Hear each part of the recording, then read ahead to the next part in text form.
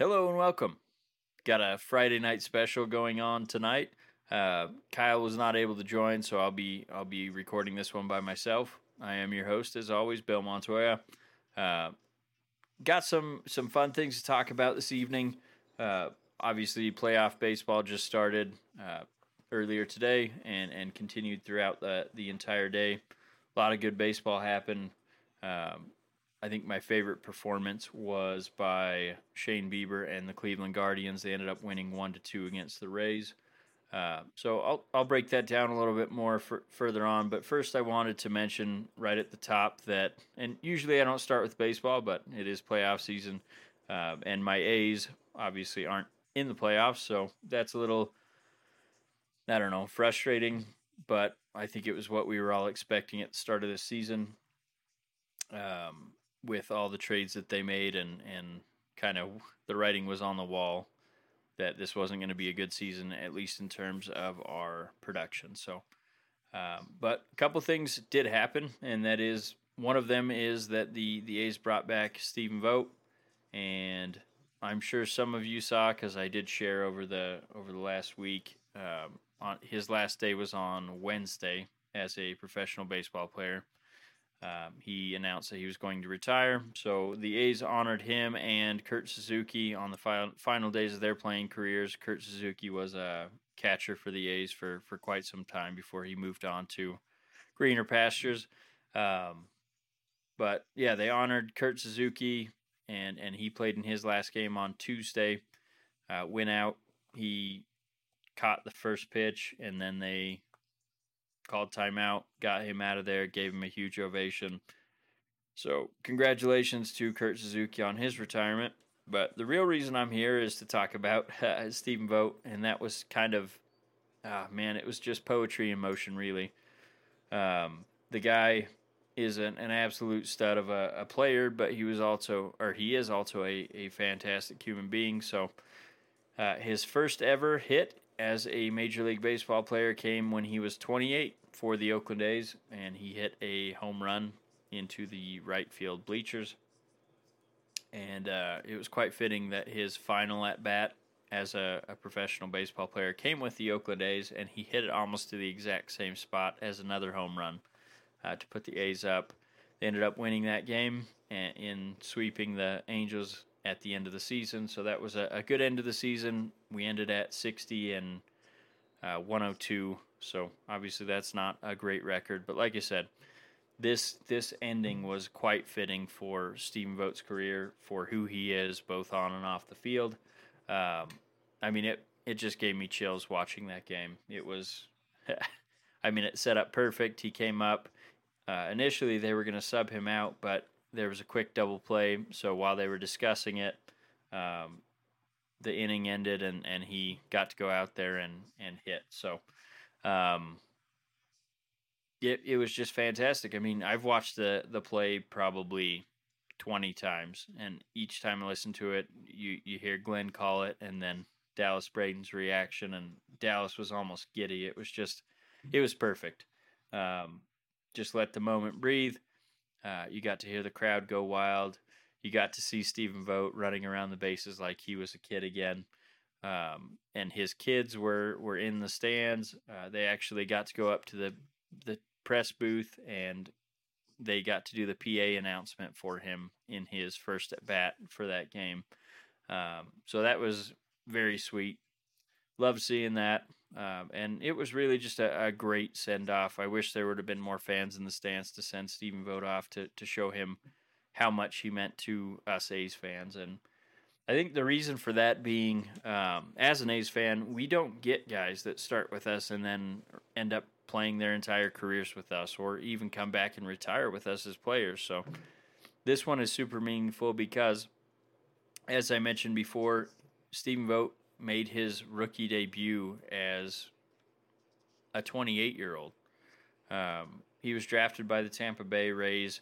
I think they gave him one shot for a couple games when he was 27, but he really didn't get any meaningful playing time until he came over to the A's, and as a 28-year-old. So in professional baseball, if you're making your debut at 27, 28, that probably means you're probably not going to make it in the pros. So the fact that he even kept grinding and kept turning in those performances, and when he finally got his major chance with the A's, he just took it.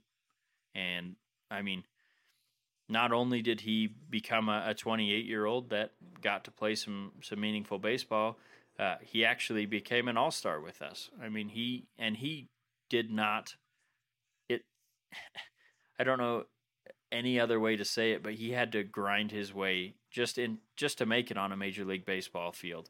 And then once he was there, he just wanted to make sure that he didn't ever have to go back to the minors. So, congratulations to Stephen Vogt on a wonderful career.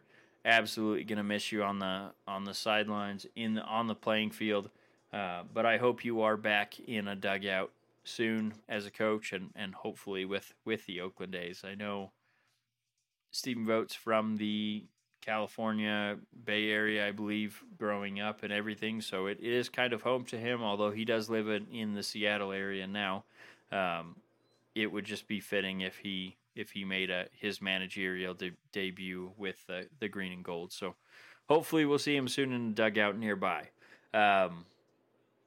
Speaking of baseball, I mean, like I said, I mentioned at the top, we got playoff baseball starting now, and right at the end of the regular season, Aaron Judge has hit his 62nd home run.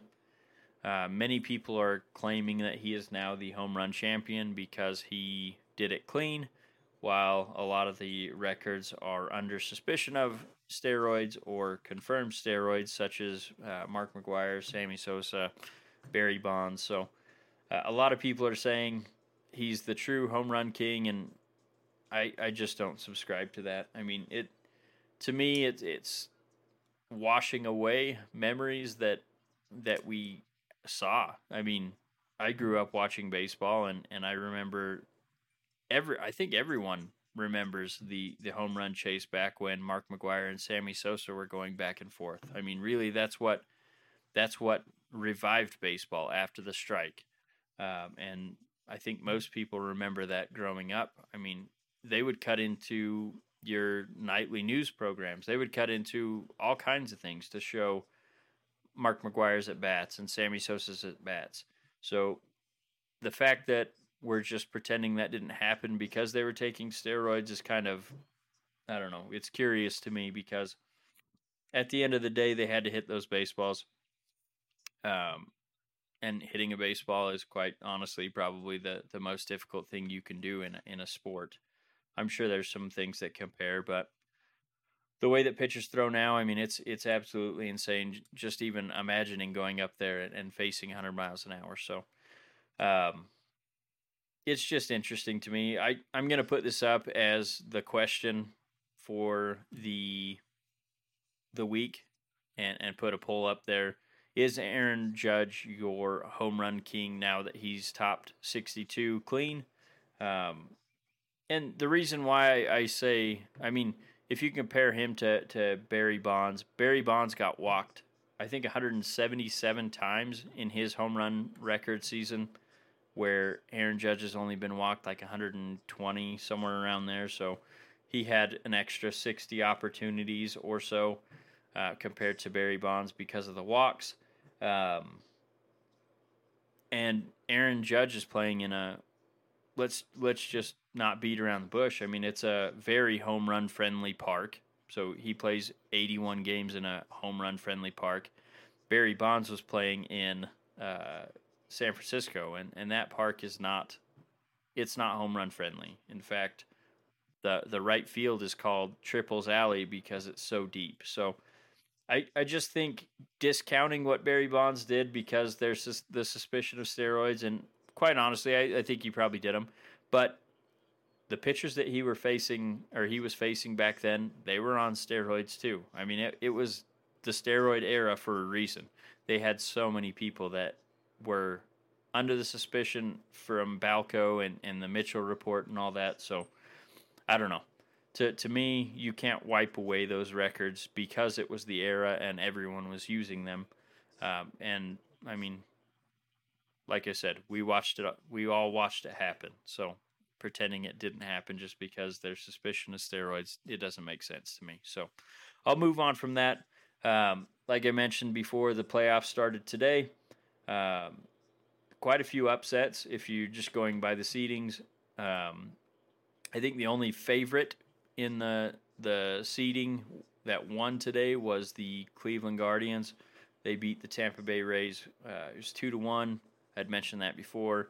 Shane Bieber threw an absolute gem, and then now it's escaping me the name of the guy that hit the home run. But anyway, hit a timely home run for the Guardians. They ended up winning 2-1 after going down 1-0. So it was just a fantastic game, really quick because it was low scoring,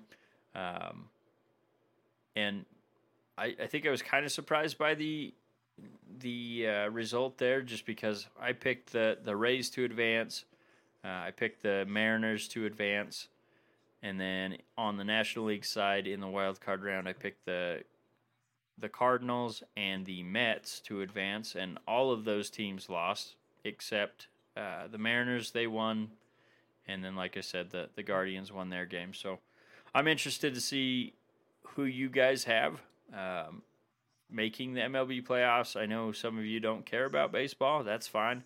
But for those of you that do, I'm going to ask that you guys tell us who you have for the playoffs, not only in the wild card rounds, but who you guys have going to the World Series. And for me, my picks were, I still don't think anyone's going to match the Dodgers and the Astros this season. They just seem to be the most complete. I wouldn't be surprised to see the Braves matching up against the Dodgers and potentially beating them. Braves have been the hottest team in baseball since June. Obviously, the Dodgers had a record-setting season with their overall record, so they've got to be towards the front in the favorites. And then the Astros on the American League side, I feel like they have the best pitching, they have the best hitters. It's a struggle for me to say that because obviously I'm an A's fan, they're a division rival, but it just seems like they're the most complete team on the American League side. So I'll get off the baseball now. Hopefully you guys didn't put you to sleep. I'm going to mention just real quick the Wyoming Cowboys game. They face off against the New Mexico Lobos, so obviously that is a Mountain West Conference game. Wyoming is 3-3 and 2-1 in the conference, and New Mexico is 2-3. I believe they lost both conference games that they've played so far. And let's not sugarcoat it. The Cowboys are coming off a pretty rough loss against San Jose State. They looked really good in that game. I don't really know what else to say about it. Wyoming was in that game. I think they only had a 10-point deficit going into the fourth quarter. We'd talked about it. To be fair, San Jose State missed 2 easy field goals, so it could have been a lot uglier than it actually was, but I think the final score ended up being like 16-33 or something along those lines. So they're going to need a bounce back performance in this game. Luckily, New Mexico doesn't appear to be a great team. Wyoming's favored by 3.5 points on the road, so you would think that, I mean, Vegas is saying Wyoming's going to win this game, and I think all the indications are Wyoming's offense is going to get going soon. Peasley has had quite a few great performances. I wouldn't say great, good performances. He's had quite a few flashes where he's made plays with his legs or in the passing game, and the passes are starting to become a lot more crisp, a lot more on time with his receivers, with his tight ends. So I think Wyoming has a ton of playmakers that can make a meaningful impact, and I think their offensive and defensive lines are great. So I think all of that leads to Wyoming winning this game, and I would be comfortable in saying that they win by at least the spread, if not more. I would say it's probably more of a 10-point game. So I'm excited to see it. I am currently watching the Colorado State and Nevada game, and it looks very similar to the Broncos and Colts game from last night. For those of you that watched that, it was a pretty painful game. Both offenses stunk. Defenses looked good, but it was mostly because the offenses were inept. So that's kind of what this Nevada Colorado State game looks like. Colorado State going into this game was ranked as the worst team in the country. Nevada is not. Uh, but this is kind of a, I don't know. I don't know if you'd say revenge game for Nevada because their coach left for Colorado State. So uh, getting revenge on him for abandoning the program, although he took a ton of the players with him. So I don't know how many are left there that actually were coached by him. But anyway, like I said, hoping for a big win by Wyoming, put them back in the conversations for the conference champion, and obviously we're hoping for a bowl game as well. So I think this next little stretch favors them pretty well. I don't think they play another. I guess I shouldn't say difficult game, but I think they'll be favorites in the remaining games up until the Boise State game. So, interesting little stretch. I think they should pile some wins up here and become bowl eligible. And like I said, hopefully they continue to build on what they're doing, and get ready for that Boise State game when that hits. I think it's towards the end of November, if I remember right. So, I think that's all I had with Wyoming. I did want to mention right off the top here before I get into the rest of the NFL stuff. Raf, he does picks with us. He's been on here a time or two. He had one hell of a week in the pick'ems, and I guess I should mention that as well. I don't have the records pulled up here in front of me, but Raf went 12-4 last week, so we're all right around 500 with our picks. It's been a pretty strange season. I think you guys have probably noticed the parity in the NFL right now. I think a lot of the teams are at 2-2 that most people thought were going to run away with the division, and then you have teams like the Colts that, I mean, they're 2-2, but they're a very weak 2-2. You got the Broncos, or I guess they're probably they're 2-1, I think now. And then you have the Broncos at 2-3, and let's I'll try to be kind because I know a lot of you guys that I'm friends with and listen to the pod are Broncos fans, but 2-3, that's probably better than they actually are. Their record is probably favorable to how they're playing right now. So I'll break that down a little bit more later on in this episode. But yeah, I mean, there's a lot of teams that are better than we thought they were going to be. There's a lot of teams that are a lot worse than we thought they were going to be. So it's made picking games difficult. But Raf really knocked it out of the park this last week with the 12-4 record. We're going to start getting buys and whatnot after this week. So it's going to be interesting to see what teams make changes and all that, and I'll break that down. Let's just jump into the Raiders game right now. They finally won. They were 0-3 going into this game against the Broncos, and I feel like this was their best game on paper.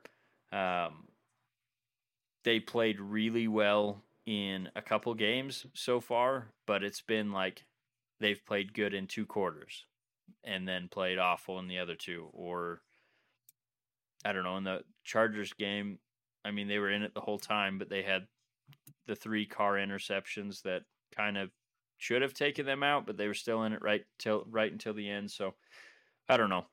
This was definitely their best game from start to finish. Even when the Broncos started to make a comeback, they ended up burying them with that touchdown late. So it was great to see. Offense is finally starting to come to life, which is great to see against the Broncos because the Broncos have one of the better rated defenses in the entire league. Obviously, the Broncos' offense has been a joke, and like I said, I'll talk a little bit more about that when we talk about the Colts game. But so giving up 23 to the Broncos is not great, but it is, one of those rivalry games where you're probably going to get the other team's best shot. Javonte Williams went out in this game with the torn ACL, so he's out the rest of the season. Melvin Gordon had an untimely fumble that got returned for a touchdown. And Amik Robertson, he had one play where Jerry Jeudy pushed off, let's just call it what it was. And so Amik tripped, and Jerry Jeudy got the completion, got up, and did the motion that Amik's too short to cover him. From that moment on, it was like Amik was just activated, and he was in the backfield making plays, causing incompletions. Obviously, like I just mentioned, he had that return fumble for a touchdown, and he was in the backfield going through blocks and getting wide receiver screens in the backfield. I mean, he was all over the field, so that was fantastic to see. I love Amik Robertson. I've been rooting for him. He's a 5'8" cornerback covering 6'2", 6'4" wide receivers, and it's obviously a mismatch at least in terms of height, but the kid is just an absolute baller. He does not back down from any challenge, so it was great to see him step up with Rock Ya-Sin was out. They had a couple other, I can't remember who else was injured in the cornerback room, but there was a couple missing from that game. So it was, like I said, great game. Josh McDaniels finally decided to start running the football. Josh Jacobs went off for 144 yards. Another good game from Davante Adams. Waller, I don't know what's going on with him, man. Like, he had a decent game, but he also had a couple drops. And, I mean, it's just been plaguing him this season. He's had 2 touchdowns that he if he just catches it, I mean, he had nothing but open field in front of him. Him and Derek Carr don't seem to be on the same page, and I don't know if that's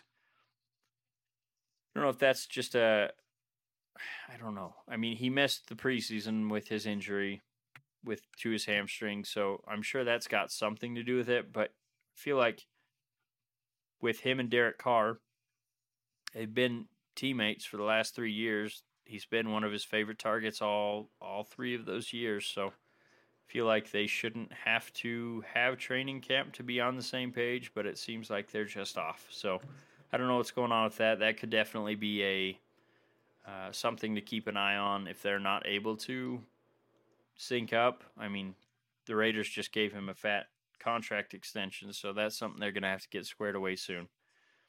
We should be getting Renfrow back for this upcoming game against the Chiefs. It is Chiefs week. Really nervous about this game. I think they should be in it. I don't want to say they're going to win. I don't want to say they're going to lose either. I mean, going into when we were looking at the schedule, I thought they would be 3-1 at this point, 4-1, or sorry, 3-1, 4-0, and obviously they lost 3 games that they should have won, or at least 2 that they should have won. So it's just difficult because if they lose this one and they go 1-4 into the bye week, it's going to be really difficult for Mark Davis to not start making some changes, and I don't know. They're obviously not going to fire Josh McDaniels, but if he needs to bring some people in to get this turned around, he might do that. So, really hope they can at least have a good showing against the Chiefs. You know, there's no such thing as a moral victory, but if you get blown out like you have the last couple of years against the Chiefs, that's not going to be a good thing either. So, I really do think they can win this game if Josh Jacobs can run the ball like he did against the Broncos. The Chiefs have a good young defense, but it's not as good as the Broncos defense. Obviously, they have Patrick Mahomes, and he can put up points like crazy. They have Travis Kelce that has killed the Raiders since he's been with the Chiefs. I think his worst performance was last year when they matched up. I think the Raiders held him to like 30 yards, but I think some of that was Tyreek Hill had about 150. So, we'll see. We'll see. I have a good feeling that they'll at least be competitive in this game, and hopefully they can pull off an upset win in Arrowhead. And the one nice thing is they're going to Arrowhead right now in the season instead of in December like they usually do when it's freezing cold and Carr doesn't play well in cold games. So hopefully that stacks up.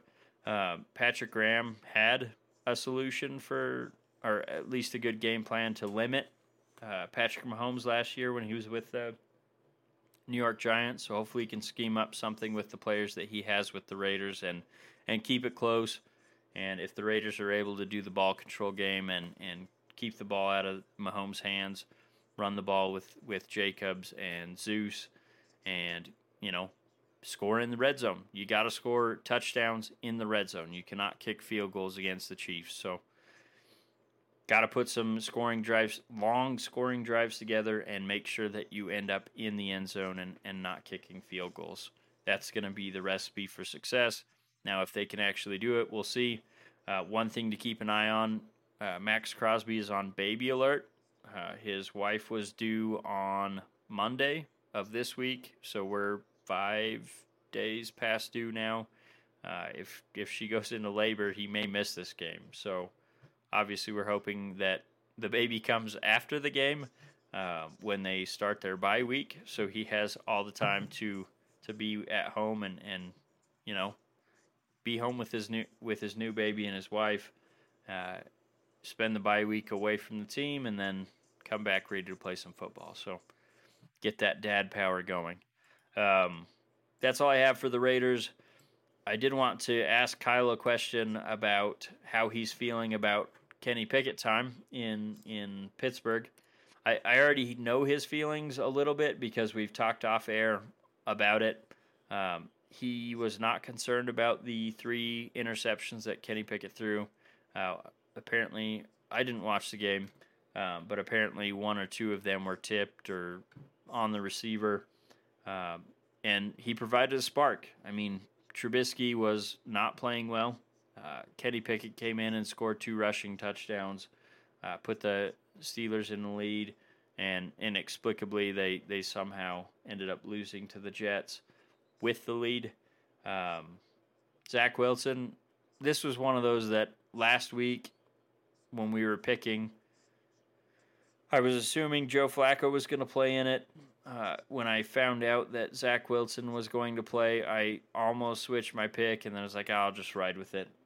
Steelers should be able to win this game. Well, Zach Wilson was able to lead them to a winning drive, and they ended up winning 24-20 over the Steelers. So I'm interested, and we'll talk about it on the next one. Kyle just wasn't able to come onto this one just because he's got the new baby. I'm sure he's figuring out that time seems to just slip away when you have kids, but we'll get his deeper opinion on what he thinks the Steelers will do for the rest of the season, if he's excited for Kenny to take over as the full-time quarterback, even though they have the toughest stretch of the schedule coming up. Face the Bills, that's a pretty tough first start in the NFL. The number 1 defense from last year, Josh Allen on the other side, so I know the Bills are going to be missing quite a few players. They have quite a few injuries that are impacting them right now, but I still think it's going to be tough sledding for Kenny Pickett in that first game against the Bills. So, let's talk about the Thursday night football game, and that was last night against the Indianapolis Colts and Denver Broncos.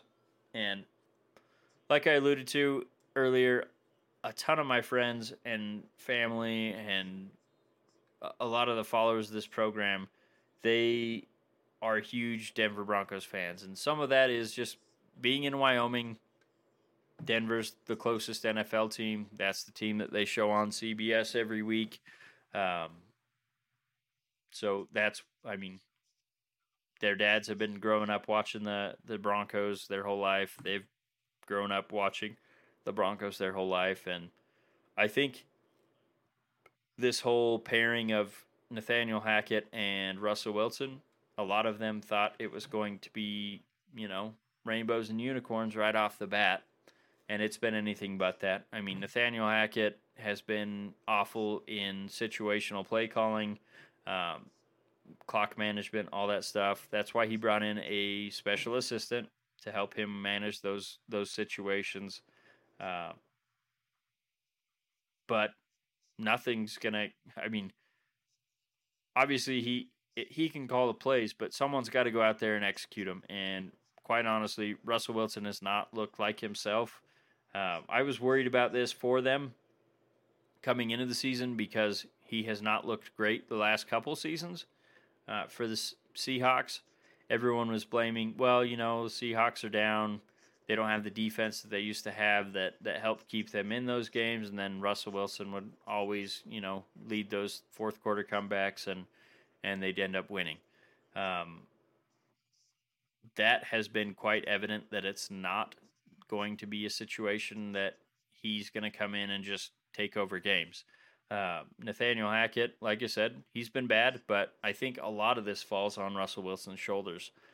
He's just straight up missed wide open wide receivers, and you'll see that if you look at the game last night, that 4th and 2 that they went for that ended the game in overtime. KJ Hamler was wide open. No one was even covering him on the right side of the field. And he was locked in on Cortland Sutton, threw that pass into double coverage, got batted down. Stephon Gilmore, I don't know why you're going after him. That's their best cornerback. But just, it's curious. And, I mean, literally, that was probably the worst football game I've watched. And, some people say, well, you just don't like defensive football. And it's not that I don't like defensive football. I mean, that wasn't defensive football. That was offenses just being absolutely unable to do anything on the football field. I mean, Matt Ryan looked awful. Obviously, they were missing Jonathan Taylor. Naheem Hines comes in and gets injured. So they have Phillip Lindsay, which he should have been completely motivated to get back at the Broncos for cutting him. And he wasn't able to execute. Colts offensive line is awful. They've shuffled it around majorly. Especially this week, they moved their left tackle to right tackle, right tackle to left guard or right guard, and they put a rookie in at left tackle. So wholesale changes on the offensive line because of how bad it's looked, and the fact that I know Denver was missing Javonte Williams, so that's something, but you can't put up points against the Colts when they're giving you every opportunity to be on the field with your offense and scoring. It was just crazy. And, I mean, they had a field goal blocked. I mean, it was just a terrible game for the Denver Broncos. And I know for a fact, just from what I'm hearing from the friends and family that I have that are Broncos fans, they are not happy with this pairing right now. And I think it could get pretty ugly for Russell Wilson. He doesn't have that equity in him built up with the Broncos fans. I mean, he was supposed to be the next Peyton Manning, where they just sign him up and he goes out and wins them a Super Bowl. And look, I'm not ruling out that Russell Wilson could make a comeback and start to play a lot better. In fact, I think he will probably next year. We've talked about that on the pod before. But it's looking real bad right now. And I don't know if this keeps up, and let's say they only win 6 games this season after, everyone was saying, oh, these guys could win the division. I don't know if Hackett makes it to a second year, especially with the brand new owners buying the team for $4.5 billion or whatever it was. They're going to want instant returns on their investment, and they're not going to get it if the Broncos can't win games. So it's going to be interesting. We'll see how this season progresses for the Broncos. I did pick them to finish last because I said I think it's going to be hard for them to just bring in a brand new coach, a brand new quarterback, and expect things to go well. And so far that's lived up. So yeah, I don't know how you guys are feeling about it, Broncos fans. let me know what you're thinking about your team. I know a lot of you have already expressed your frustrations on social media, but I'd like to hear from you directly because obviously I'm enjoying seeing the Broncos lose, being a Raiders fan, but I'm just interested in what you guys are thinking about Russell Wilson, Nathaniel Hackett, and where you guys think this season's going to end up. Because my Raiders are 1-3, and I feel like they're a much better team than the Broncos are at this point in the season. And I think they're going to end up with a much better record than the Broncos at the end of the season. So I feel optimistic, even though my team's not in a good good situation, at least in terms of the record. But I'm interested to see how you guys are feeling about your Broncos. So, Broncos country, let's ride. Okay, and just a couple other notes I had. Cole Beasley surprisingly retired from the NFL after just signing with the Bucs last week.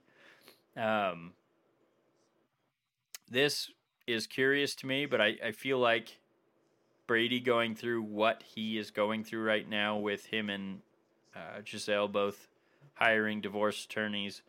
I feel like this probably has something to do with Cole deciding to spend. Essentially, he said, "I just want to take," or I. How did he phrase it? Something along the lines of he wants to be there as a parent and a husband, and he just feels like this is the right time. So I feel like the Tom Brady situation with Gisele, where, I mean, it looks like Brady put his wife and his family's needs second and put football above those and decided that he would rather play football, and that's why he unretired. And I don't know. I mean, it just seems like that led to the downfall of the relationship. Obviously, I don't have any input or anything further to analyze there. It just seems like that's what caused it, and maybe this is why Cole has decided to retire and be a part of his kid's life and wife, or with his wife. So interesting. Cole Beasley had a great career, great slot receiver, and I feel like that's exactly what the Bucs needed, especially with all the injuries they've had with Godwin, and they had the Mike Evans suspension, so they missed him versus the Packers. I'm sure that contributed to why they lost. So, and then going into NBA, a couple fun things and then a one not so good thing. Everyone right now is just gushing over Victor Wembanyama. Hopefully I said that at least close to right. He's a French prospect in the NBA, and he looks absolutely insane. I mean, I've seen his height listed anywhere from 7'2" to 7'5", and he has over an 8-foot wingspan. But he's not like most bigs. I mean, he's not just tall and lanky. I mean, he's dropping threes, making pull-up threes. I think he went 7 for 11 from three-point range in his first G League game.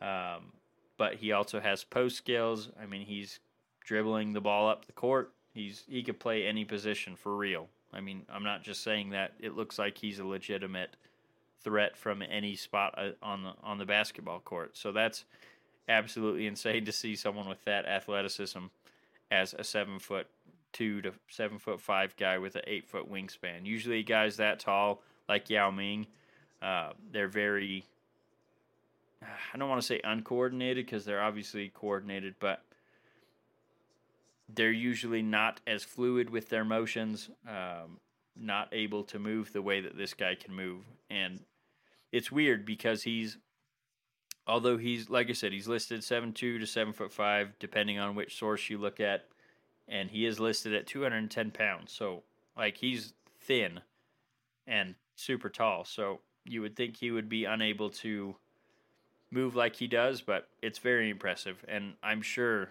every team is going to want to draft this kid. So it's going to be interesting to see how many teams tank, trying to get the best opportunity to draft him. And whichever ball drops for the lottery, that team's going to be very happy to get the number one pick. assuming health and all that. And that's the only thing that scares me when you see a guy that's 7'2", 7'5". If they weigh 200 pounds, I mean, you saw what happened with Chet Holmgren earlier this season.